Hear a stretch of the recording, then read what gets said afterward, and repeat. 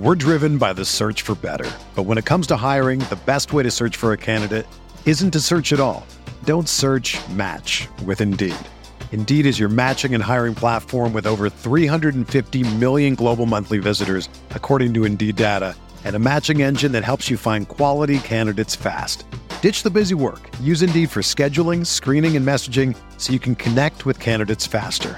Leveraging over 140 million qualifications and preferences every day, Indeed's matching engine is constantly learning from your preferences, so the more you use Indeed, the better it gets. Join more than 3.5 million businesses worldwide that use Indeed to hire great talent fast. And listeners of this show will get a $75 sponsored job credit to get your jobs more visibility at Indeed.com/Blue Wire. Just go to Indeed.com/Blue Wire right now and support our show by saying that you heard about Indeed on this podcast. That's Indeed.com/Blue Wire. Terms and conditions apply. Need to hire? You need Indeed. This podcast episode is brought to you by Coors Light. These days, everything is go, go, go. It's nonstop hustle all the time. Work, friends, family, expect you to be on 24/7. Well, sometimes you just need to reach for a Coors Light because it's made to chill. Coors Light is cold lagered, cold filtered, and cold packaged. It's as crisp and refreshing as the Colorado Rockies. It is literally made to chill. Coors Light is the one I choose when I need to unwind. So when you want to hit reset, reach for the beer that's made to chill. Get Coors Light in the new look delivered straight to your door with Drizzly or Instacart. Celebrate responsibly. Coors Brewing Company, Golden, Colorado. Support for this podcast comes from U.S. Bank. U.S. Bank wants to know how you reward yourself because they have cards that make every day more rewarding. Are you a points hoarder, cashback guru, low intro APR lover? With U.S. Bank, it's up to you because they have the cards to fit your lifestyle. So earn more whether you're shopping at a gas station or grocery store, even while planning a staycation. Learn more at usbank.com/creditcard. U.S. Bank credit cards are issued by U.S. Bank National Association ND. Some restrictions may apply. Member FDIC. They're gonna kill the love of my life. Casey! If I don't go back to what I was doing. This Friday. Our line of work is quite brutal and quite ruthless. How far would you go for love? You steal truck, bring it to me. Then you make your money. Is it dangerous? Of course it's dangerous! Nicholas Hoult, Felicity Jones, with Ben Kingsley and Anthony Hopkins. All this trouble, all this pain, for love. Collide. In theaters Friday. Rated PG-13. May be inappropriate for children under 13. Hey, it's Flo, and this is my impression of a tech-savvy royal family. Yes, ever since the palace became Wi-Fi enabled, it's become so easy to use the Name Your Price tool on Progressive.com. I do agree, my queen. Simply telling it what we want to spend and seeing all our policy options, I'll send a screenshot to Duke, the Duke of Kent. No, my friend Duke. We're in a group chat together. LOL. It's easy to find insurance that fits your budget with the Name Your Price tool at Progressive.com. Progressive Casualty Insurance Company. Price and coverage match limited by state law.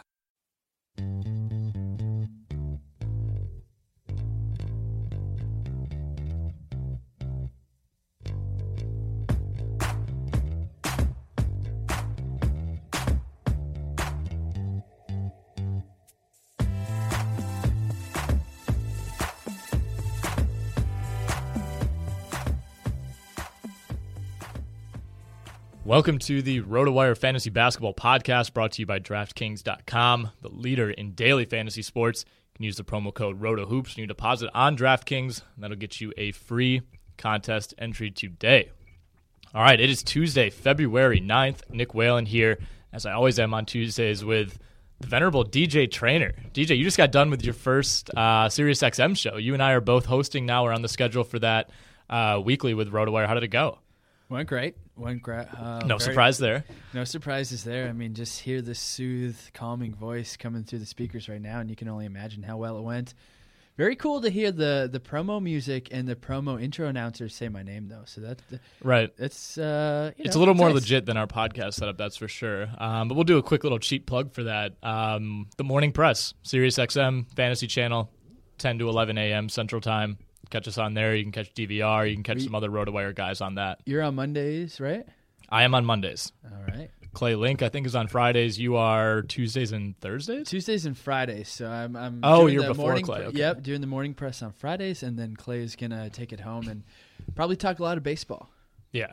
no one better to take you into the weekend than the great Clay Link. Excuse me. So NBA, let's talk. This is going to be all NBA. Obviously, the Sirius show is a little bit of a mix, unfortunately for us, getting a little out of our comfort zone. But a lot going on since we last talked. Some teams, the Bulls for one, the Knicks another, kind of reeling, both in kind of two different situations. But we'll start with the Knicks right away, I guess. So Derek Fisher's out. That news broke Monday morning. Kurt Rambis is in, sounds like for the rest of this season. I know you have written here on our little outline, DJ, was this unfair? And I guess I'll turn around and ask you that right away. Do you think this was an unfair firing by the Knicks? No, not whatsoever. It's completely fair. I mean, his record was bad. Not great coaching decisions. This was his first soiree into the coaching world, and it went terribly. It did not go well, and you can talk about him not having the personnel, not having reins on Carmelo, and finding players or figuring out ways to work around your featured star, but it was bad. I mean, Derek Fisher was a bad NBA coach. I'll be surprised if he gets hired again, and maybe if he wants to go the normal route and start as an assistant NBA coach and work his way up the ladder, perhaps he'll learn something. But this is completely fair. We're just amidst discussion on being an NBA coach is essentially walking on thin ice. It doesn't matter what kind of acumen you have or what kind of you could be a future Hall of Famer like George Karl. And sounds like he's out the door as well. Yeah, I mean, George Karl, nothing's become official there. The writing, I guess, appears to be on the wall, and I don't know if that's really much of a surprise at all with this Kings organization. And we could, I don't want to ask you because we always refer to other podcasts because we're worldly NBA listeners and researchers. I'm assuming you heard the Zach Lowe podcast with George Karl. I did. I listened to it on Friday. Quite possibly the best line I've heard uttered all season when Lowe asked Karl about DeMarcus Cousins. And Karl said, you know what? I don't think Cousins is ever going to like anybody who's coaching him. Right. And how fair of a statement is that? Karl seemed like a cool dude on that pod. Yes, he did. Can we just step back and realize that that's the truth? Like, Cousins is never going to like any coach he's ever going to have. Yeah, that's true to an extent. I think you can say that probably about a lot of players. You just kind of have. I mean, it depends what you define as like. Yeah, I think there are coaches that he can tolerate. I think it might be fairly rare for a player to genuinely love a coach and be on board with everything that coach says. I mean, example after example, especially of star players. You don't role players. You don't really hear mentioned as coach killers or anything like that. But it's just hard. I think it's hard to coexist. It's hard. There's a reason that everybody refers to the Popovich-Duncan relationship. It's so rare. There really isn't an example of that over the years. I mean, Kobe tried to get Phil Jackson fired at one point and kind of did, I guess, the way it worked out. And it just the all-time great coaches don't mesh with everybody. I think maybe part of what makes you an all-time great coach is you can mesh with the majority of players. But I think it's almost impossible to be a universally respected and loved coach. And I guess what I got from that interview is that Karl maybe is realizing that at age, whatever, he must be in his high 60s now, having coached in 5 or 6 different cities all over the country. But yeah, I mean, if we're going to talk about the Kings, I don't know if there's a target out there that you look at and say, this is the right guy for DeMarcus Cousins, because they're, like Karl said, there might just not be that guy.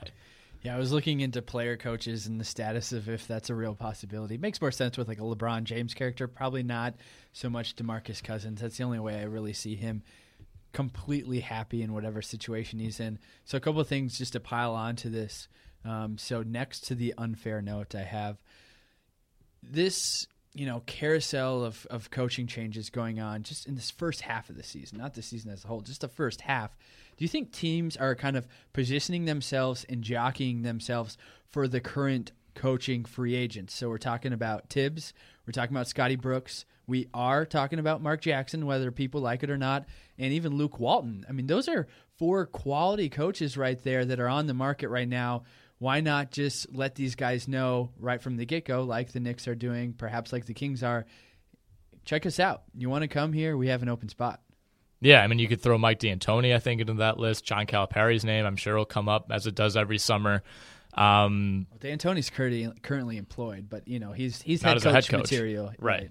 I think in some respects you can say that it's a kind of a move to position for those guys, but at the same time, unless you're going to bring one of them in mid-season, I don't know how this necessarily helps you. And the Knicks seem pretty committed, at least from what they've said publicly, that it's going to be Rambis the rest of the year. And the way that this team is trending, I don't know that it necessarily matters. I think, and I said this on the XM show yesterday, is that what this does is basically gives the Knicks a sample of life with Derek Fisher through 50-odd games and then life without Derek Fisher. So if the team dramatically improves, if things look better aesthetically in the locker room, then it's kind of vindication for the Knicks to say, all right, we made the right move. This basically just gives you a sample size for kind of both ways about it, I guess, with Fisher as a head coach, without Fisher as a head coach. And it's kind of a way for Rambis to audition as well. So I don't think he's necessarily out of this. I mean, this is a guy who's been a head coach before. He didn't do the greatest job in Minnesota with a pretty lackluster collection of talent, so maybe that was more the issue. But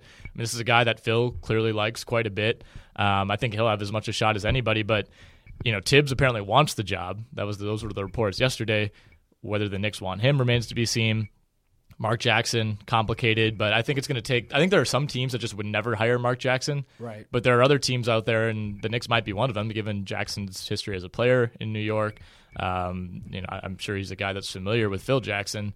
It would be a possibility, but all these names, I think, are certainly upgrades over Derek Fisher. Yeah, I wholeheartedly agree there. A little bit of a fad, if you will, to take a player fresh out of the NBA and just throw him into a head coaching role. Jason Kidd, did he kick it off? Steve Kerr, if you kind of want to go that route, is as close as you're going to get with coaches coming, with no experience whatsoever, but still involved in the game quite a bit. What do you expect from these teams? You talked about, it's a tryout for these guys, but legitimately, what do you think? Are the Knicks going to get better? Do you think they're going to get better? If George Karl is fired during the All-Star break, are the Kings going to get better? Legitimately, just what do you think? What does your gut say? No to both. I think I don't know if they get much worse. I don't think they get much better. I mean, the Knicks are 23-31 right now. I mean, the standards are pretty low. It's hard to see. It's hard to say that this team was, a coaching change away from really contending for a playoff spot. I don't know. I think the Fisher situation in some ways is maybe similar to the Blatt situation in that the team wasn't. I mean, it hasn't been a complete disaster. I don't know what the expectations were. This team won 17 games last year. Yeah, so again, this is a team that's on the rise. If you look at last year, it's with the way that Porzingis has turned out. I mean, it's. I think you kind of have to be. This season quickly went from, let's get our way to free agency next year. Let's hope that Afflalo and Lopez can kind of keep us afloat. And that's really what happened for the first couple months. But then with Porzingis emerging, it kind of switched to, oh, wow, okay, we have a future piece now. Developing this guy is maybe more of a priority than we thought it would be right away. So I think it was an odd move just because I didn't really know what their expectations were. I guess they've already won 6 more games this year than they did all of last season. And to be fair, the injuries piled up last year and things got pretty rough towards the end. But yeah, I don't know. I mean, I don't know if this move is motivated. The reason I compared it to Blatt is because I think relative to expectations, Fisher did all right. I mean, it's hard to sit here and compliment a coach who's 8 games under 500 in the East, with a roster that has Carmelo Anthony on it. But I think there's something about the way he was running the team, the way that the team was responding to him that Phil Jackson didn't like. And even though bringing in a guy like Rambis probably isn't going to make this team drastically better in the short term, I think they just wanted to clear up the culture issues more than anything else. Yeah, most definitely. I think that certainly is a good breakdown of it. It's just so odd, I guess, and that's what people are kind of focusing on right now is that when teams are trending upward, like this Knicks team, like the Cavs, because last year the Cavs were, a 500 team through the first 3 months of the season, and even like the Warriors a couple years ago. Mark Jackson took that team and improved them and helped Klay Thompson, Steph Curry be the players they are today. And the team got better out of the dumps from the Monte Ellis, Bogut days, right? And so it's weird. There's just no precedent anymore for being an NBA coach. It doesn't matter that you're on the upward swing. And I think that the situation in these situations are more complicated when you have those big free agent coaches out there looming. If there was nobody out there, I'm not so sure we'd be seeing, these guys. And we didn't even mention Kevin McHale. Yeah, I don't know. I think, like I said before, I don't know if you're going to go ahead and just promote internally like the Knicks did, and, we don't know what happened with the Kings in this situation, but I don't know what advantage that what advantage that gives you if you're hiring Kurt Rambis for the rest of the year, or whether you fire Derek Fisher in February or you fire him in May. I don't know if that gives you any better chance to land any of these guys. I mean, I would just say that the particular free agent coaches now in their head, they're thinking, oh, this is a real possibility to me. Tibbs is saying, man, I would love to live in New York, or Mark Jackson is like, I'd love to stop being in TV or whatever. So you're just, if anything, just need to get off of TV. You just need to get off of TV somehow. Get rid of this particular type of fame. Can't get off the TV. I think that if anything, you're just planting a seed in their head. Sure. Saying this is a real possibility. Think it over. We're so serious about having you that we'll fire our coach right now. That's true. Yeah, I just think if you want those guys, you go out and get them right away. I mean, Tibbs would certainly go join the Knicks right now, I think, if they asked. The Chicago Bulls, they have not fired a coach. They fired a coach last offseason. The Hoiberg era, off to a bit of a rough start. They get blown out on the road in Charlotte last night. This one was pretty much over early in the first half, really, with the way that this margin worked out. They allowed 38 points in the first quarter. They were down 18 entering the second. No Jimmy Butler. So to be fair, I mean they're down by far their best player probably on both ends of the court. I don't know if he's going to play Wednesday. I doubt it. With a week off looming. I mean, who knows if he's even going to play in the All-Star game on Sunday? But 3 straight losses for the Bulls. They've lost 5 of 6. They've tumbled to 7th now in the East, and you don't love their chances, I guess, without Butler against Atlanta on Wednesday. Then they get the break, and out of the break, they're at Cleveland and home to Toronto, the 2 best teams in the East. This could get ugly pretty quick. Yeah, no, I completely agree. So my question in general is, are we ready to talk about Hoiberg and whether he was a good addition, or do we need to wait on the personnel and say Hoiberg likes to run an up-tempo offense? It's what he did in Iowa State. He ran everybody out of the gym. And sure, you're not going to have leagues or college and pro game perfectly. It's not going to be a smooth transition. But this group of guys we have on the Bulls right now is not necessarily set up to way he would ideally like to play the game of basketball. So, are we at a blow the Bulls up situation? Are we at we're going to stick with the personnel we have? Oh, man, maybe we shouldn't have hired Hoiberg or something like that. In general, what's the pulse on the Bulls? Because I think that you can make the argument that they're just like any other team that should heavily consider blowing up everybody on their roster. They're kind of in that same situation. Like you mentioned, I think Atlanta is in that category. Indiana to a certain degree, although they have a couple of nice younger pieces that they can certainly build around in George and Miles Turner, and even George Hill is not a franchise point guard, but he's not a guy that you're necessarily looking to rush out of town. But the age on this Bulls roster too. I mean, Derrick Rose, years-wise, is still young, but the way that his body is aged, obviously, I think they wouldn't necessarily balk at the opportunity to get rid of that contract. Joakim Noah, who knows what's going to happen there? Taj Gibson's over 30. Powell's getting into his upper 30s. The core of this team has already reached their peak or is already coming down. So I think it's hard to see this team making any kind of run, even with Jimmy Butler. They're probably the 4th or 5th best team in the East, and this is a team that's undergoing a drastic stylistic change from defensive focus, slow pace, to high pace offensive focus. It hasn't necessarily worked out. I mean, they're only 3 games over 500. I don't know that they can necessarily blow it up right now. Although they do have some pieces that teams would want. Pau Gasol, I think, is kind of the obvious one. He's on a nice deal. Noah's done for the year. Nobody's taken that. Rose, almost impossible to trade with that contract. They're not trading Jimmy Butler.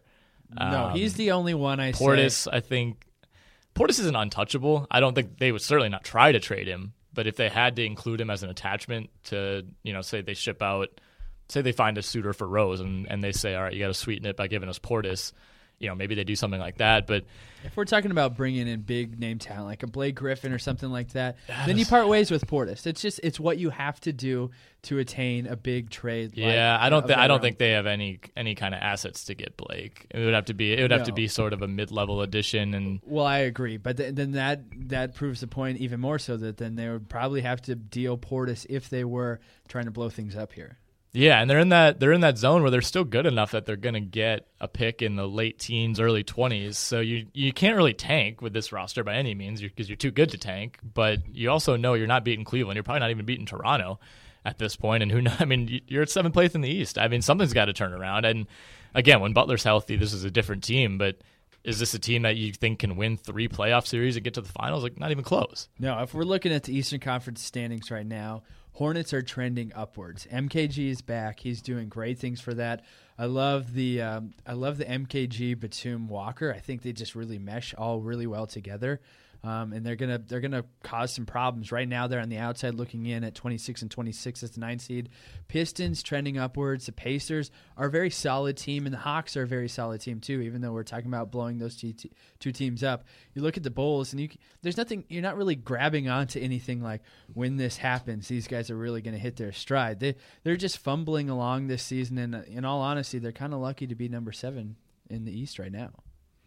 The timing of the Butler injury obviously isn't great, although with the All-Star break coming up, it does kind of give him a built-in rest period there. But, yeah, I mean, with those 2 games coming out of the break, Cleveland and Toronto, I mean, they could be on a 6-game losing streak pretty easily after those 2 contests. So we'll see what goes on with Chicago. I think stock is certainly down on them, but they'll be a team to watch at the deadline.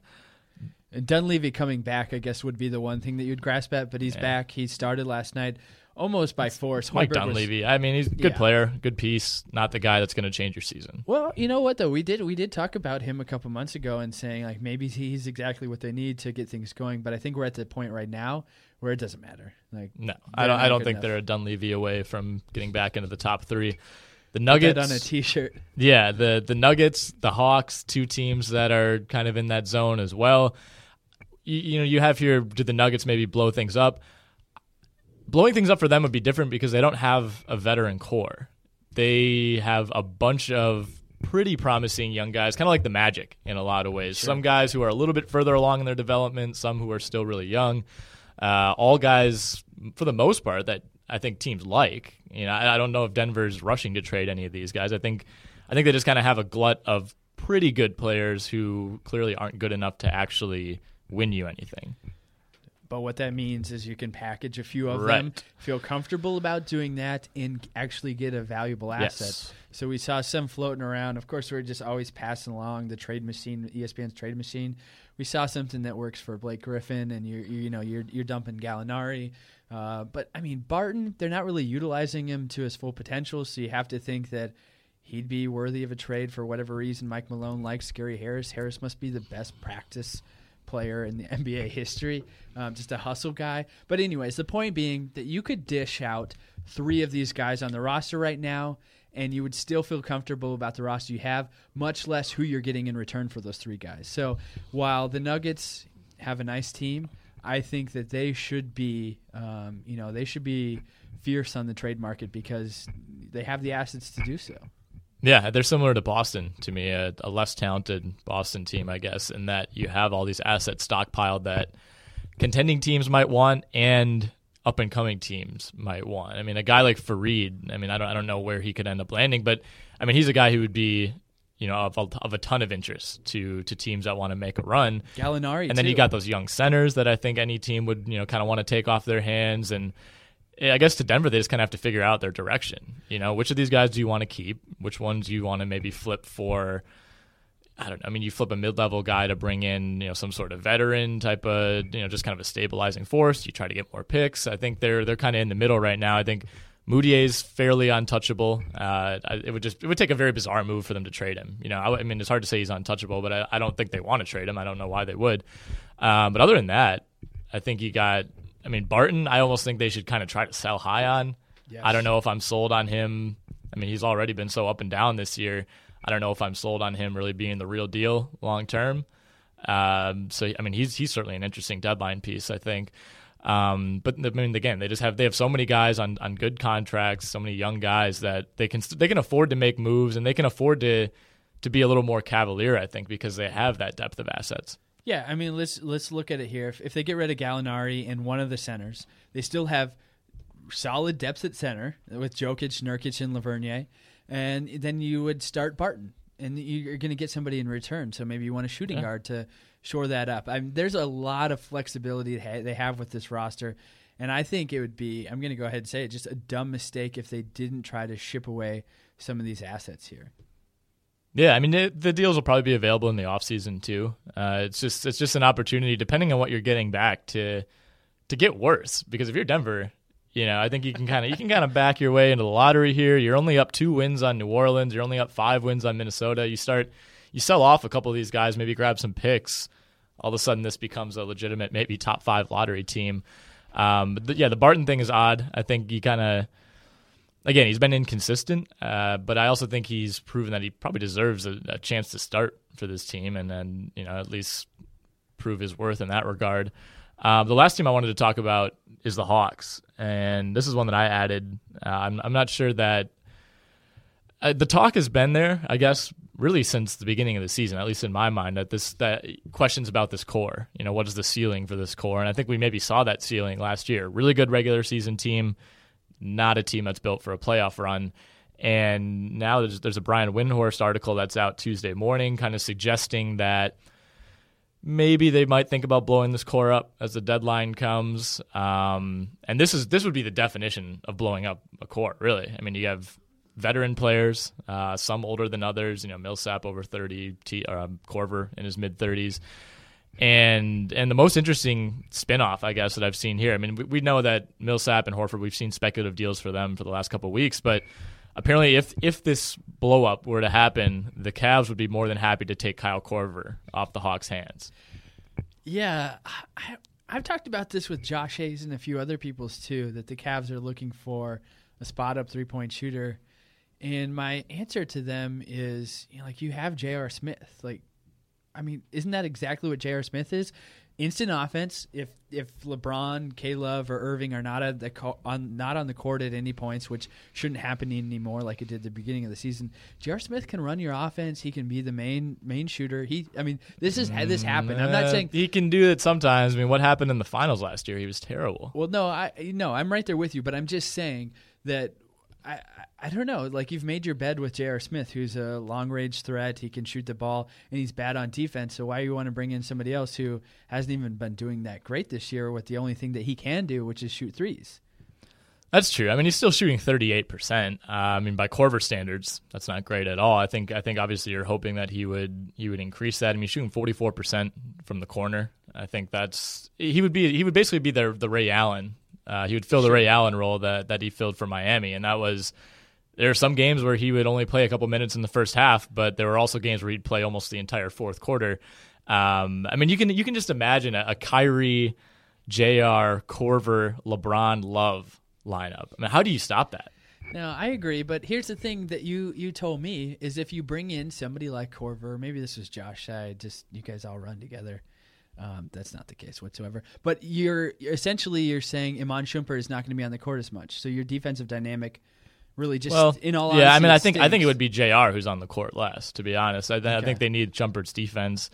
It just gives them another scoring option, and it gives them a guy that you can play instead of Richard Jefferson. And I think that's the ultimate goal right now for the Cavs, is just keep Richard Jefferson off the court. You're the best with that. You're Lavoy Allen, and you keep Lavoy Allen and Richard Jefferson off the court campains have been. Yeah, Lavoy Allen though he's been all right. I feel bad for criticizing him as much as I did earlier in the year. I mean, he hasn't been great. Richard Jefferson, I just can't stand to watch. Yeah, no, anymore. I really soured on him a couple years ago when he was playing for Utah, and they asked him, would you consider leaving another team? He's like, yeah, I'm a hired assassin. I'll go wherever anybody wants me to go. He's employed by the Jazz, and it's come hired on, assassin. Man. Yeah.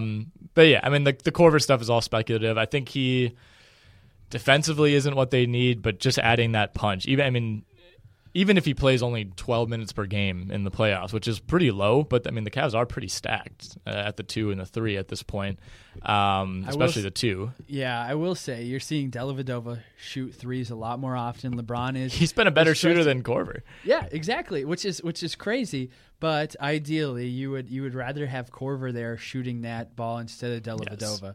And credit to Delly for adding that to his game, to the point where LeBron trusts him to shoot that. Yep. I will say, I think Delly shoots more wide open threes than anybody else in the league, though. Well, he needs to, because of the trebuchet release. It doesn't necessarily lend well to coming off a screen and just kind of launching like Curry does. Yeah. No, he kind of bends down. Yeah, it's a process. Prayer, gets it up. You have time. Checks You have a his lot bank of time. account. I usually go make food. As Right. like LeBron will skip it, and as the ball's in the air, I'm like, all right, here's a great opportunity to go to the bathroom, go throw something in the microwave, And the crazy thing is, LeBron is so aware that he has to give Delly 20 seconds left on the shot clock to go through that process. I mean, how many shot clock violations have we seen? Yeah. If Delly catches with 18, it's over.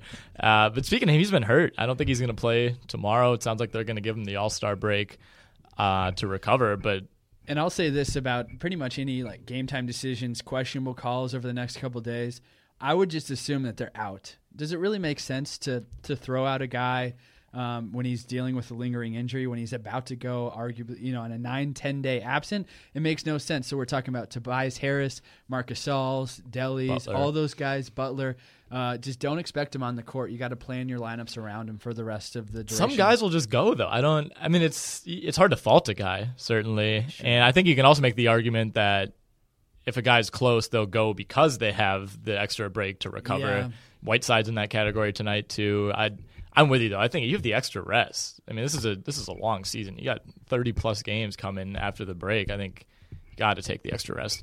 Be part of all the action all season long at DraftKings.com, the official daily fantasy basketball partner of RotoWire. With DFS, you don't need to spend months micromanaging a roster. You can play whenever you want, pick a new team every time you play, challenge your friends in custom leagues to prove you are the superior GM, or square off against basketball fans from around the country for big prizes. Go to DraftKings.com now. Enter the promo code ROTOHOOPS. That'll let you play free with your first deposit. DraftKings, the official partner of RotoWire. Again, that promo code is ROTOHOOPS. You can use that at DraftKings.com.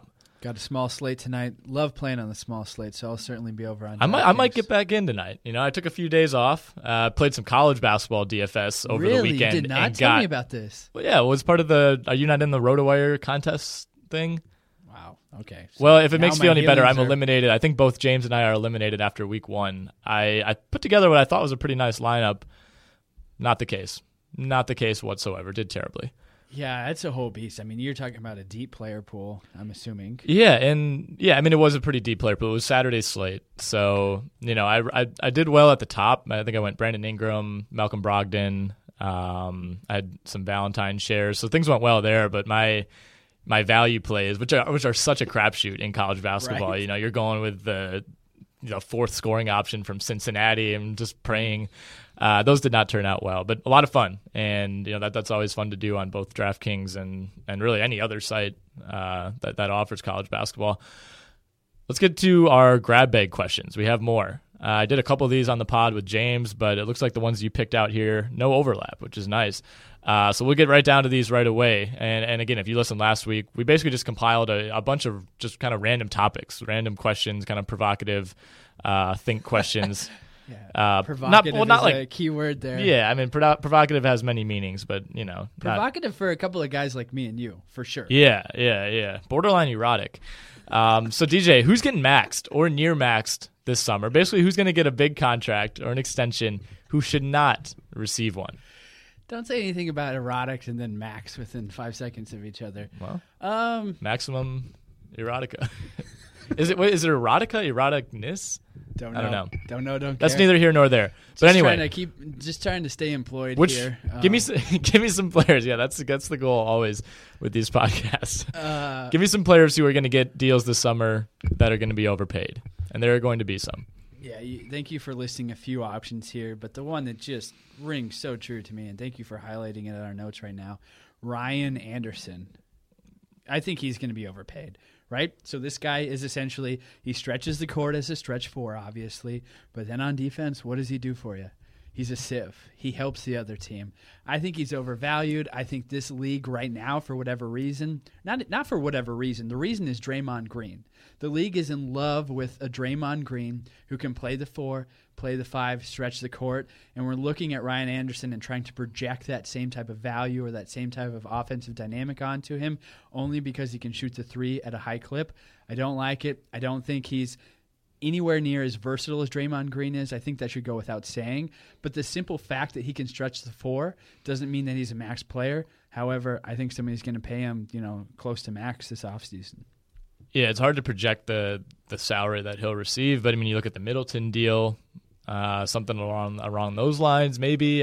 Well, Middleton was kind of the first contract that we saw the salary cap influence in the next few years. I think we're going to be in a 5-year window or a 5-year gap here where prices aren't going to really make sense. You're going to have some that are left on the old salary cap, some on the new, and that's going to allow teams like, I don't know if we want to get into it, where the Warriors could potentially bring on Durant, and it would make fiscal sense for that to happen.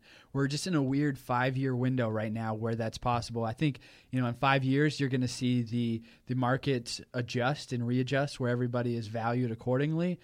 But, let's kick it off. Let's get some weird contracts going here, and that could start with Ryan Anderson. I have nothing really bad to say about Ryan Anderson. Defensively, he leaves some things to be desired. Obviously, the health has been a concern. Played 81 games in 2012-13, but since then it's been 22-61. And he's at 49 this season, which is, by his standards, not bad at all. So, he is what he is at this point. He's a volume shooter from three, a guy who's probably going to shoot in the upper 30s, maybe the low 40s. If you're lucky, going to give you 15 to 20 points with that potential to go for 35 on some nights. But you can't ask him to be a playmaker. And that's the thing. And I think the size is intriguing. He's been a very good rebounder throughout his career, an underrated rebounder for a guy who's not a great athlete. But he's also just never really fit in anywhere. You kind of have to have that right system. That I think Orlando is maybe the best example of where he fit best, kind of filling that post-Rashard Lewis role for them, to being a stretch four. But if he's not in the right offense, I think he can get exploited. And he's part of the reason that this New Orleans defense has been so bad this year. Yeah, so a couple things about that. I think that it would behoove him well to go join forces again with Stan Van Gundy. You know how much Stan loves to stretch four. He's using Ersan Ilyasova in that role right now. Much rather probably use Ryan Anderson or the tandem of the two off the bench, or just always having somebody of that caliber off the bench. Here's the thing, and here's why I don't think this guy is deserving of a max deal, even though he could get it, is if we look at this Pelicans team, that's a very bad team right now. What is he, the fourth best player on this team? If we're talking about Anthony Davis, Drew Holiday, Tyreek Evans, depending on I think you could argue as high as 2, and maybe as low as 3 or 4. But the money he's about to get is going to be worthy of wherever he ends up, a top 3 player on that team. The problem is a championship team needs Ryan Anderson to be the 5th or 6th best player on the team, and I just don't think it can work out that way. It totally depends. He's one of the, like I just said, he's one of those guys that in certain situations can be extremely productive. In other situations, can look like a bad contract. Other guys who are going to be, names that are going to be up this summer, Whiteside, he's going to get maxed. What team? If the team that you follow, whatever team that is, hypothetically, I know it's the Thunder, but let's say that you're a fan of Sacramento or some Portland Trailblazers here. Sure, yeah. Blazers have room. A lot of teams will be able to sign him, but would you want your team to sign Hassan Whiteside to a max deal? If I'm the Trailblazers, I say yes. If I'm,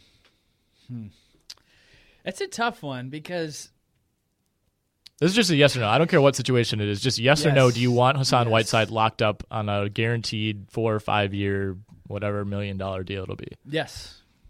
Is he not the best rim protector in the whole league? He's the best rim protector, I think. I think that's fair, yeah. If you look at it purely from that standpoint, then you have to say the best rim protector in the league probably should be locked up at a max deal, and any team would be happy to have him if you look at it purely from that. There aren't a lot of centers that are going to give you offensive production anymore in general. And he's not terrible. He's middle of the road in terms of getting you a bucket if he needs to. So I think that any team would be very happy to have him at a very high rate. I think that there are some teams out there that will not even entertain the talk because of the off-the-court issues, the attitude issues. I think Miami, maybe more so than any team in the league, is good at covering those things up. If this was happening, if this season, if he was playing in Sacramento, I think we'd hear a lot more. I don't know. I don't have any insider info that I'm holding out on you. I think there's some more things going on behind the scenes with him that haven't necessarily been publicized because of the leadership within that organization, within that roster even. So I think that's going to cause some teams to pause for sure. It's like you're about to break some news here. Got anything to? No, not at all. I think judging from some of the comments that Bosch and Wade have made over the last few weeks, and even Spoelstra, I think Whiteside's trying to assimilate, and the fact that he's been so productive for them speaks to that. But I don't know that Miami will necessarily be rushing out to keep him. Yeah, I think you're certainly right about that. I mean, let's just look at the arc of his career so far. He started in Sacramento, played there 2 years before coming over to Miami last year. He was out of this league for 3 years. And nobody really cared to give him a chance. And when Miami acquired him, he just turned out well. It was a flyer that really worked out. I don't remember specifically, but I think he was just a 10-day contract guy, came in and just destroyed it. So a flip switch with him, and he's been amazing. But I think there are major reservations because if you remember back to preseason, we talked about, will this guy even remain on the team by the end of the year because of character issues and him just not being able to be an NBA player for both on the court and off the court reasons? I think, there's that, and then just the fact that he's on this deal that makes him so tradable because of the cost. I mean, I think had things gone, Miami's, I think, kind of met expectations, at least for me. Top 5 team in the East, gone through some struggles, win some big games, lose some big games, just kind of look like a team that is aging and still pretty good. Winslow's not really ready to contribute right away for them. I mean, 6 games over 500 going into the break, I think seems about right for them. I think if something had happened, maybe if Wade had gotten injured, he's been remarkably healthy considering the circumstances these last few years, or if Bosch were to miss extended time and something were to go south with them, I think maybe they look to flip him because of that deal and because he's expiring.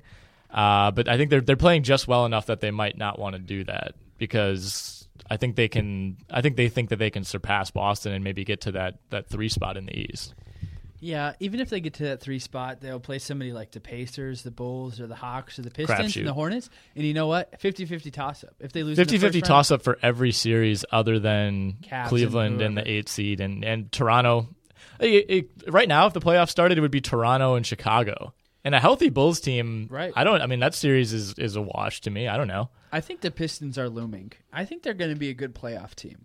And so, if we're talking Raptors-Pistons at the 2-7 matchup, Pistons win in 6 games, it really would not surprise me. There's nothing guaranteed in the East at all, outside of, I think, Cleveland.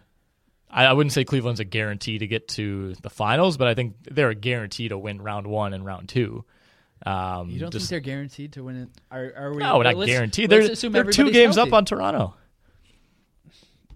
Not a guarantee. I would strongly think they will win the East, but not a guarantee. I'm not locking it in. Are you guaranteeing anything on the Western side of things here? No. If we want to fire up the hot take trebuchet, look at you. I would guarantee such a strong word. I would strongly believe that the Spurs don't get to the finals. I think they're behind Oklahoma City for me. So you have to guarantee one thing in the next 10 seconds. You have to guarantee one thing about the playoffs, and you're saying that the Spurs. I guarantee the Milwaukee Bucks will not win. No. The NBA you know finals. what I mean. We're talking the Big Four here. The Big Four teams. You have to guarantee one thing about the Big Four teams. What is it going to be? Spurs don't make the finals. Okay. My guarantee is that the Cavaliers will make the finals. If the Thunder beat the Spurs, if the Thunder beat the Warriors, I wouldn't be surprised. It wouldn't surprise me. If the Cavaliers didn't make it to the finals, I would be flabbergasted. Because the second best team in the East... That would be such a cakewalk for whatever team in the West would get there. A cakewalk? The finals, if the Cavs aren't in it? Yes. No. If we get a Raptors-Warriors final? Yes. Oh, my God. Oh, God. That would be over... That would be basically a redux of the old Nets-Lakers series that we got back-to-back. Yep. Well, actually, one of those might have been...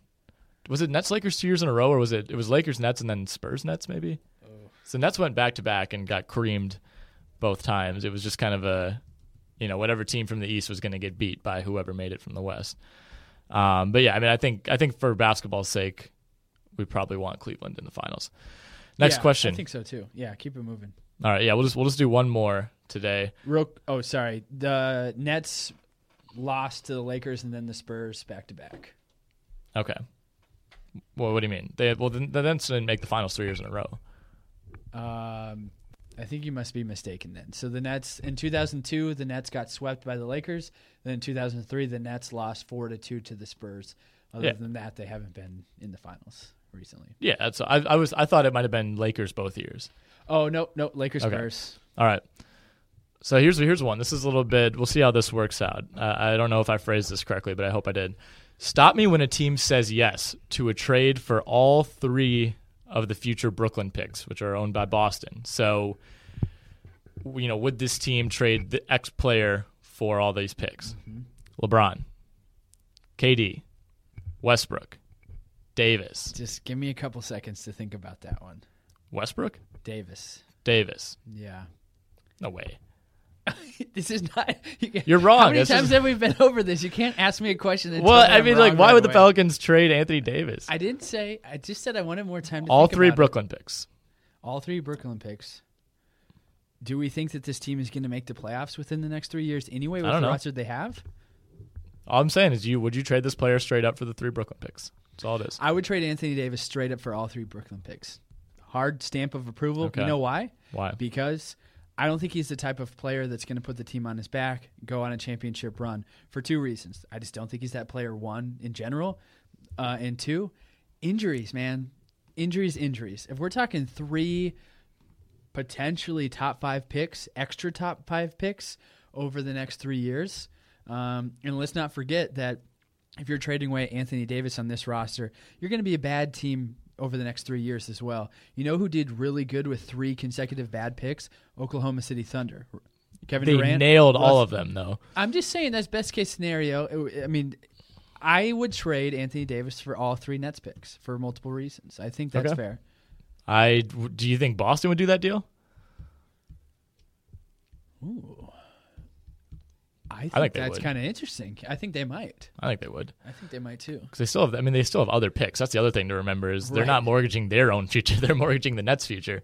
Well, we didn't make it as far into the list as I thought we would. So maybe your answers would be different than mine. But would the Knicks do it for Porzingis?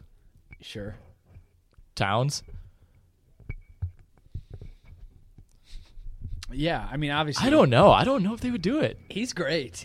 What are the odds that you get a better player than Towns out of that? Not great. Well, you don't have to get one player that's better than Towns. You need to get 3 players that are going to be good for the next 10 years together. And that's possible. The other kind of caveat that's interesting with this question is if you're in New Orleans and you trade Davis for the Brooklyn pick, you also have your own pick. Well, that's what I was saying. Is that they're going to have 6 really good picks over the next 3 years, where you could essentially just make your team over your 6 picks. That's why I think it works. Okay, so would you do it? This is one that I thought was interesting. But I didn't even bat an eyebrow at LeBron, KD, Russ, Davis, Porzingis, or Towns, but I put John Wall in here, and I certainly don't think Washington's trying to trade John Wall, but with the way that this team is kind of begging to be rebuilt, that would be the ultimate kind of out for them. He's 25 years old. He's in his prime right now. His stats right now are essentially at the peak. Maybe he's got 1 or 2 more. Considering the cast around him, he's been great. Yeah, he's been amazing considering the cast around him. Ooh, now we're really talking. Brad Beal is just like his whole world has just kind of crumbled over the last month in terms of his shin issues. I mean, it depends on how much they like Otto Porter and Kelly Oubre. If they're in love with him and they think that they're going to be really good, I don't think you break it up.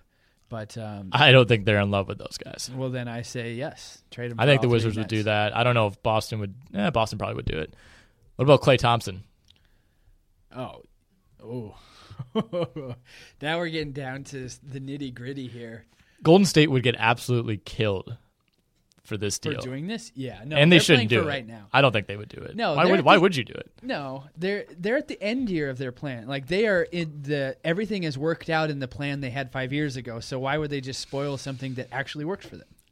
And that's the same argument people are making for the Durant rumors. Your plan came to fruition. Why try to spoil it and get better than you are? The ceiling is so high already for them. Yes. Is it worth saying, well, we're going to win 74 games this year, but with Durant we could maybe win 76. The risk is just not good enough. The only thing I would say to play devil's advocate there is who is your biggest competition over the next 4 years in getting a title? It's probably whatever team KD is on over the next 4 years. So would it actually make a whole lot of sense to just take him off the market? I mean, I know that sounds crazy, but you're actually kind of diluting the pool if you take him out of off another team, if that makes sense. You think they just sign him and then sit him? Yeah, they just bench him. This way, like, we just don't want to play against you, so we're not. We don't want you to ruin our team, but we're just going to sit you out so we don't have to deal with you. That's obviously that not would what be I meant, the move. But do you understand my argument there?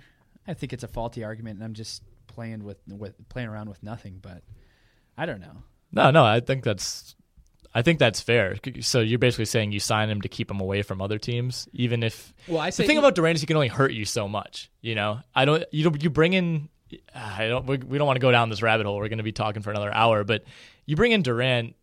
It's not. He doesn't have any glaring weaknesses. I don't think this team would bring in Durant and all of a sudden struggle or come out of the gate 10-10 because they just can't figure out how to play. The rest of that team is so good, and they'd still be so deep. I mean, they'd have to make some moves to get rid of some of the ancillary contracts. But I mean, at the end of the day, you'd have such a ridiculous amount of talent on that team that it's impossible to see it just collapsing. All right, so here's the scenario I want to present to you where getting him on the roster at all costs makes sense. What if he goes to the Clippers? A Clippers team that has DeAndre Jordan, Chris Paul, Blake Griffin. You say, oh, wow, yeah, we had a good thing going, but we let something happen that we could have prevented. I don't know if they could, but I'm just saying in general. They would probably have to make a move, but it could be done, yeah. Salary cap, man. What if they got rid of Griffin and signed Durant in some sort of sign and trade? I don't know how that would have to work. I don't have the numbers in front of me. Easily a team that could that compete makes them with this that makes Warriors them team. Noticeably better, right? Yeah. A team that's already going to give the Warriors a little bit of trouble if they played today when everyone's healthy. Right, exactly. Okay, so we won't go through the full rest of this list. Well, I want to know where you step, so let me do it with you. Okay. So LeBron, KD, Russ, Davis, Porzingis, Towns, Wall. Probably. Right there, John Wall. Klay Thompson. No, you said Jimmy Butler. If I'm the Bulls, you should do it. It would be very hard to part with Butler. Hard to sell because he's so good. Kyrie. It's another team like the Warriors. You can't do it because they're timing wise. You can't do it. Sure. Kevin Love. Here's a little more. I don't think you can do it. I think as many weaknesses as Love has, I don't know that there's any rookie who will be ready right away to kind of to kind of fill that void. So what PG is this? Paul George. Is that who this PG is? I'm trying to think of another PG. Yeah, it's Paul George. Okay. Pau Gasol is one. Oh, right. I think you got to do that for Pau Gasol if they're willing to give up the 3 Brooklyn picks. George, I think I do it. Just kind of the way this team is constructed. You would trade Paul George for. He's in this. If I have to say yes to Butler, I have to say yes to George, right? I mean, they're basically in the same situations. Yep. Wiggins for sure, yes. Kawhi.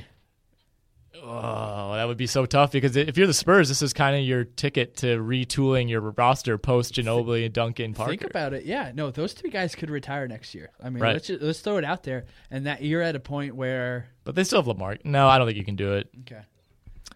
And I'm assuming this would happen at the deadline for the record. Sure. Harden. Houston should do that, but wouldn't. Lillard. I don't think Boston would do that deal, so I don't know. I shouldn't have put him on there. Okay. Drummond. Yeah, I think you got to do that. Okay. Giannis, Cousins, Dwight, Favors, CP, yes, and Melo? Yes, and yes. Okay. All right. Well, that'll do it for these. We had a couple more we wanted to get to. We'll try to keep this a little bit shorter. Eventually, we'll do an in-depth discussion of Durant and the Warriors at some point. We've been wanting to talk about this for a while. We can talk about that from now. It's going to be relevant. The next 4 months. Exactly. It's going to be relevant. We'll just keep teasing it. It's going to be relevant until August. So we'll get around to that eventually. But we'll do trivia in a second. First, just a quick word from Wix.com. Do you need a website, DJ? I think I asked you this last time, but do you still need a website? I'm still in need of a website, yes. Okay, well, why don't you just do it yourself with Wix.com? No matter what business you're in, Wix has something for you. It's used by more than 75 million people worldwide. Wix makes it easy to get your website live today. You need to get the word out about your business. It all starts with a stunning website with hundreds of designer-made customizable templates to choose from, the drag and drop editor tool. There is no coding needed. You don't need to be a programmer, DJ, nor do you need to be a designer to create something beautiful. You can do it yourself with Wix.com. Wix empowers business owners to create their own professional websites every day. When you're running your own business, you're bound to be busy, too busy worrying about your budget, too busy scheduling appointments, too busy to build a website for your business. And because you're too busy, it has to be easy. That's where Wix.com comes in. With Wix, it's easy and it's also free. So go to Wix.com, that's Wix.com, to create your own website today. The result is stunning. I must say, when we started our partnership with Wix.com, the first read you did, they only had 75 users, and now they've already jumped up to 75 million users. So that's right. What a great Definitely job. Not a misread by me. This podcast and Wix.com, just a beautiful partnership. It sounds like we're very much so benefiting. Yeah, I mean, I've checked out Wix in the past, and it's not a bad deal. Yeah, no, I'm seriously actually going to do it one of these days. Wix can use that on their website if they want. It's not a bad deal, Nick Whalen said. NBA trivia, as we finish out every podcast. This is probably a little bit quicker than some of the other ones. I didn't have a ton of time to compile these, but I think they'll be all right. Hopefully they're not too off the wall. So this is one I got to shout out to Cassidy Hubbarth, the great Cassidy Hubbarth of ESPN. I saw this stat, actually, so I'm going to kind of glean it from her. Saw this on NBA Tonight last night. So the Suns are 2-14 in their last 16 games. Obviously, we know they've kind of been spiraling. So that includes last night's loss to OKC.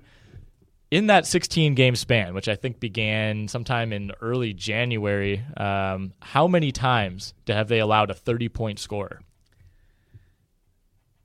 I was Google searching Cassidy. She's the best, by the way. She's great. She's great. She's the princess of NBA.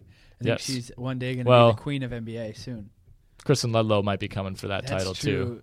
Stage Steele is also in the conversation. We could have like a dual. Yeah, Doris Burke is the queen of the NBA. She's like the Duchess. Yeah, yeah, the Duchess. But we have like 3 kind of middling potentials. There's a ton. Yeah, for sure. Anyways, my bad. To derail that, I think a whole lot. So 16-game span. 16-game span, 30-point score. I will say 18. Well, I guess technically you could have 2 30-point scores. Yeah. No, Kevin Durant, only one. They had 15 straight games. What? Yeah, Durant was, I think he had 32 last night. They went 15 straight games. They went 1-15 or 2-15, I guess, 2-13 over that span, and didn't allow a 30-point score. So they spanned from, it was a Lakers matchup in early January, I believe. Lou Williams top 30 points against them, and then they lost all those games and didn't allow a 30-point score until Durant. Well, interesting, right? I never cease to look stupid during this segment. Well, it made me think of all the times I've been telling people, stack players against the Suns. They're going to go off for a big night. Then they have assists, rebounds wise, but nobody had scored 30 points against them in 15 straight games. Well, I think what that shows you actually is that the Suns are just so bad from top to bottom. Teams can attack them from anywhere. Well, right. You have multiple guys going for 10-plus points. You have guys not playing the fourth quarter, things like that kind of prevent it. But, yeah, I thought that was still pretty astonishing. Based on my answer, yeah. Very astonishing. Like, you're close. Okay, who are the only 2 players this season to record 10 assists in a game while scoring only 1 point? No one has had a 0 points, 10 assist game, I checked. But 2 players have had only 1 point. This is one of the best questions we've ever had on trivia, by the way. Yeah, it's a good question, but it's also kind of, it's like you kind of have to guess, right? It's not something that you can. I mean, there are guys out there. Like my guess is that I'm going to say that it's not Rondo's not one of them. Oh, he was my first guess. Yeah, Rondo is my first guess. I'm going to say Shane Larkin. No, that's a good guess though. Okay, Jarrett Jack. No Nets. Okay, one's Eastern Conference, the other West. Jose Calderon. All right. Is one. Well done. Yeah, see this. You can peg some guys that would be in the running for. All right. I shouldn't underestimate you. Thank you. I got to get it in while I can. Western Conference. Yep. Just do a quick browse of the Western Conference teams. So yeah, Calderon had 1 point, 10 assists, 4 rebounds, 2 steals. Went 0 of 2 from the floor. That was back in December against Brooklyn in a win. Okay, I have 2 players in mind. and the first of which would be Ricky Rubio. Good guess. No. Second of which would be Patrick Beverley. No, also a good guess. Brandon Knight. Okay. 1 point, 10 assists, 2 steals on December 11th against Portland. He went 0 of 12 from the field and 1 of 1 at the line. So there's that. 0 of 8 from beyond the arc. Good question. I like that one. Okay. Third question. I'm going to give you 2 names. You tell me who's been to more All-Star games. Dramatic pause. Yeah, Chris Bosh or Chris Paul? I feel like this is set up for me to say Chris Paul, of course.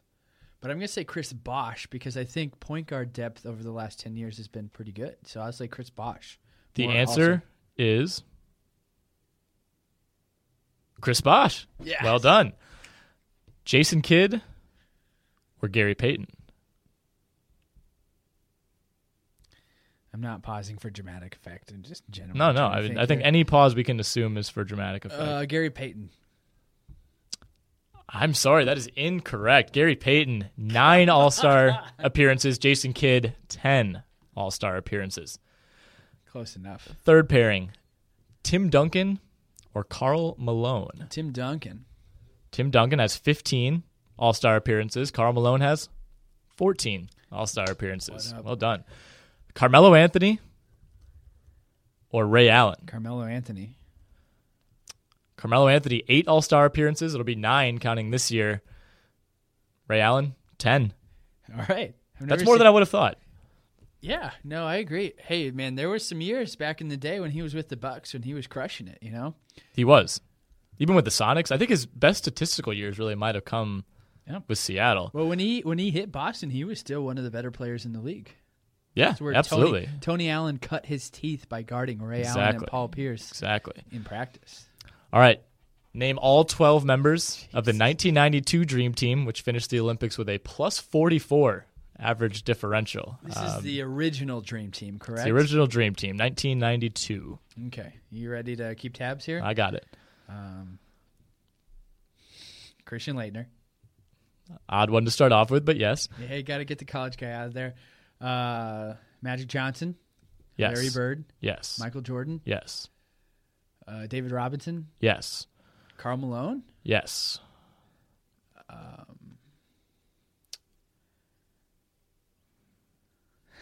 Sputtering out. Charles Barkley. That's 7. Okay.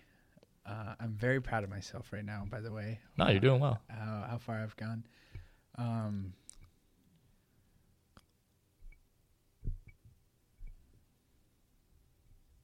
John Stockton. That's 8. Okay. So you got 3 small forwards and a center remaining.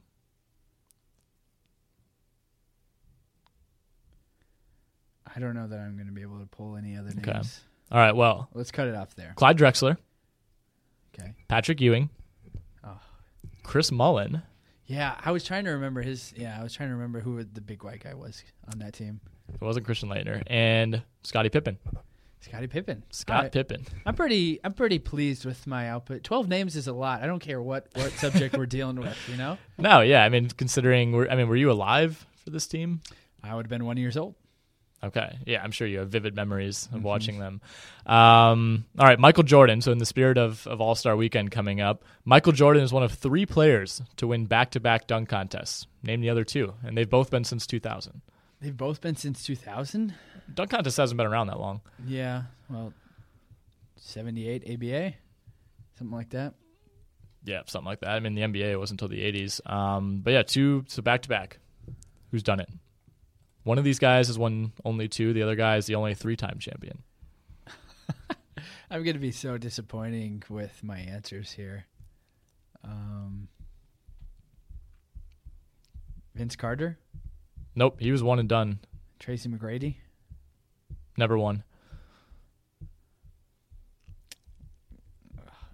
The rest have come since 2000? One of these guys it was a big deal. I remember being in middle school when he won these back-to-back, and he was the man when it came to dunk contests for a couple of years. Like 03, 04-ish. Jason Richardson. Okay. He's the first one. And then Nate Robinson. He won 3 out of 4 at one point. Wow, that seems like a forgotten period in my mind. Yeah, it was kind of the dark ages of the dunk contest, I think. For sure. So dunkers, we have I don't know if we talked about this. I quickly want to ask you, who do you think is going to win the dunk competition? Because you've gotten deep cut into what type of body types usually win the dunk contest. But if we're talking Jason Richardson, Michael Jordan to Nate Robinson, those are different body types there. They are, and I mean Dwight Howard won it in that time frame as well. I think Aaron Gordon is going to win. I think Levine's going to maybe shoot too high and try something too difficult and not get a dunk down. That's the only thing that can prevent Levine from winning, right? Is if he. That's what everybody's saying. Yeah, as if he misses a dunk. The other thing is with him is the expectations are going to be so high that if he throws down some of the things close to what we saw last year, yeah, I mean it'll probably get him a 50, for the first time, but I think he's going to be held to a little bit of a higher standard. So I'm going to go Aaron Gordon. I think. My gut maybe tells me Levine, but I'll pick Aaron Gordon. Drummond will be interesting. I mean, as the only big guy and as a guy that I think probably a lot of people wouldn't think would ever consider doing a dunk contest, I think that'll be fun to watch. Barton, he's got the makings of a bust. All right. Yeah, no, I had to get your hot take. The people were clamoring about it. I'm getting hit up on Twitter every day. Let's do a 3-point contest because we won't talk until this is over. Sure. Do you have a pick right away? I'm going Redick. Yeah, that's what I told you. I think we talked about this or texted about it not that long ago. I said Redick too. I don't know, like Curry and Thompson. How can you bet against either of those guys? We're literally just betting against the best. This is such a good field. I wouldn't be shocked if any of those guys won it at all. Maybe Bosh, but even him he's a good shooter. Yeah. Here's my hesitation with picking Redick is the dude doesn't know where his toes are. Last year he addressed that on his podcast. He said he hadn't touched a ball in days before that. He's going to be ready this year. He said he's already booked out gym time in Toronto to shoot. Really? Yep. No, I agree. I've said Redick from the get go, and I forgot about his fiasco last year, but I'm still sticking with it. I kind of forgot about that too. He had joked. I think he joked himself about it on either Twitter or on a podcast, and I kind of had to look up what he was talking about. I must not have been paying that close of attention, but I think he'll be back. I think he'll be focused. He butchered it, and he did. A skills competition. It's hard to butcher. He would totally win if he had to come off his screen for every rack. Like you had to go like V cut and then come around the screen and catch going to the right. I mean, he would probably go 30 for 30. Yep. All right, so sticking with the All-Star theme, we're going to go alma maters as we always do, but this time I'm going to ask you the alma maters of every player who went to college who played in the 2004 NBA All-Star game. Dude, I had to eliminate a remarkable number of players in this game because of the high school leap. This is kind of the prime for that. I'm going to be so bad man, don't. So bad. You're lowering expectations. Come on, some of these guys are easy. You'll be all right. We'll start it off with the softball. Tim Duncan. Wake Forest. I could tell by your voice you don't like this next one. Steve Francis. I thought he came out of high school. No. So when you said that you already cleared off the list, I'm thinking like, oh, come on. Dude, I have no idea. He's a Maryland guy. Maryland. He went to Maryland? He did. Goodness Great college gracious. player. Shaq. LSU. Ray Allen. UConn. This is a tough one. Sam Cassell. Love Sam Cassell, but I have no idea where he went to school. Villanova. That's not the worst guess. Florida State. We had kind of a forgotten college player, I guess maybe before our time. Brad Miller. Big Ten guy. A Big Ten guy? Big Ten guy. When you hear this, you'll be like, oh, yeah, I could see that. Purdue. There we go, exactly. Thanks for that helpful hint, yeah. Allen Iverson. Georgetown. Ben Wallace. I don't know, Not man. a D1 school, if that helps. No. Man. Detroit University? Seems about right, but no, Virginia Union, obviously. Virginia Union? Virginia Union. Yeah, he was... I've never even heard of that place before. Yeah, I mean, he was obviously... VMI, Virginia Commonwealth, Virginia Union. Okay. Vince Carter. I'm going to get shunned from the basketball Yeah, you might have to for get not fired knowing if you this don't one. get this one. We'll edit this part out, or I will. You won't know. I'll just gotta blur your the voice. wiser. North Carolina. Oh, okay. Yeah, no, I'm ashamed for not pulling that out quicker. I did know that. I've heard that before. Looked it up. Researched about it. Talked about it. Yep. Kenyon Martin, former National Player of the Year. Kenyon Syracuse? Martin. Nope. Bob Huggins, Glory Days. Kansas State? No. Cincinnati. Oh, I knew that one too. Jamal McGlure. I have absolutely no idea. Kentucky. Okay. You were going to say Calipari. No. Jason Kidd. I know he grew up in Oakland. Mm-hmm. That's a clue. Did he go to Cal Berkeley? He did. All right. Ron Artest, who is still Ron Artest at this point. Man. Then Chris Mullen. I don't know if that helps. St. John's? St. John's. Oh, I did know that. There we go. Wow, yeah. My recall is poor. Very poor. Baron Davis. I don't know, man. UCLA. Okay. Michael Redd. UConn? Ohio State. Never. And we'll finish it out with Paul Pierce. Big time college player. Yeah. Just listened to his podcast with Woj or Reddick or whoever it was. It was Mannix, actually. Mm-hmm. Recall memory sucks, man. No, I think it counts if I say it and you say, "Oh, I knew that." We'll just like, "Oh, right, of course, yeah." I'm doing he good. went to Kansas. Oh yeah, Kansas. that's right. He grew up. Yeah. Okay. Yeah, I think he's an Inglewood guy, right? And yeah, then he's ended up Inglewood. Yep. All right, well, that'll do it for trivia. Any other notes that you anything you wanna pump up? Any tennis podcasts that you wanna? It's just pimp? like my self-confidence, is riding high throughout this podcast. But by the end of trivia, I just feel like I just want to go. Do you want to start with trivia position. and then we could start low and kind of build your way up? I don't know. I just feel the need to you can redeem pre-feed myself and me. overcompensate all my analysis and all this stuff. Yeah, I don't know. Maybe you can feed me questions, like pre-scripted questions. Okay, so here's the thing: is that we have these questions up, sometimes on Monday, sometimes Tuesday morning. Sure. It takes everything in my power to not look up the answers to this. Well, I appreciate that you don't. I could prevent the humiliation, and I just don't do it. I think that's a testament to who I am as a man. I think and so boom, too. my self-confidence is back up. Get us out of here. I didn't think that's what this was going to turn into, but self-confidence as a man is honed through basketball trivia. All right, thanks for listening, everyone. We'll be back next Tuesday. Probably going to spend most of the time recapping the dunk contest. I'll be analyzing everyone's movements, everyone's body types, aerodynamics, something that, it's huge for the dunk contest. So make sure to tune into that. Happy All-Star Weekend. Whether you're a world-class athlete or a podcaster like me, we all understand the importance of mental and physical well-being and proper recovery for top-notch performance. That's why I'm excited that Unified Healing is sponsoring this podcast. Unified Healing is a new and super innovative global network of wellness centers powered by Energy Enhancement System, or EE System. If you haven't heard of the EE System, you'll want to listen up. This technology promotes wellness, deep relaxation, purification, and rejuvenation. In hundreds of locations across the globe, access to a center is easy and affordable. Interested in experiencing the EE System technology for yourself? Go to unifiedhealing.com/bluewire to learn more and find a center near you. That's unifydhealing.com/bluewire. No material or testimonials on the Unified Healing website are intended to be viewed as medical advice or a substitute for professional medical advice, diagnosis, or treatment. Always seek the advice of your physician or other qualified healthcare provider with any questions you may have regarding a medical condition or treatment and before undertaking a new healthcare regimen, including EE System.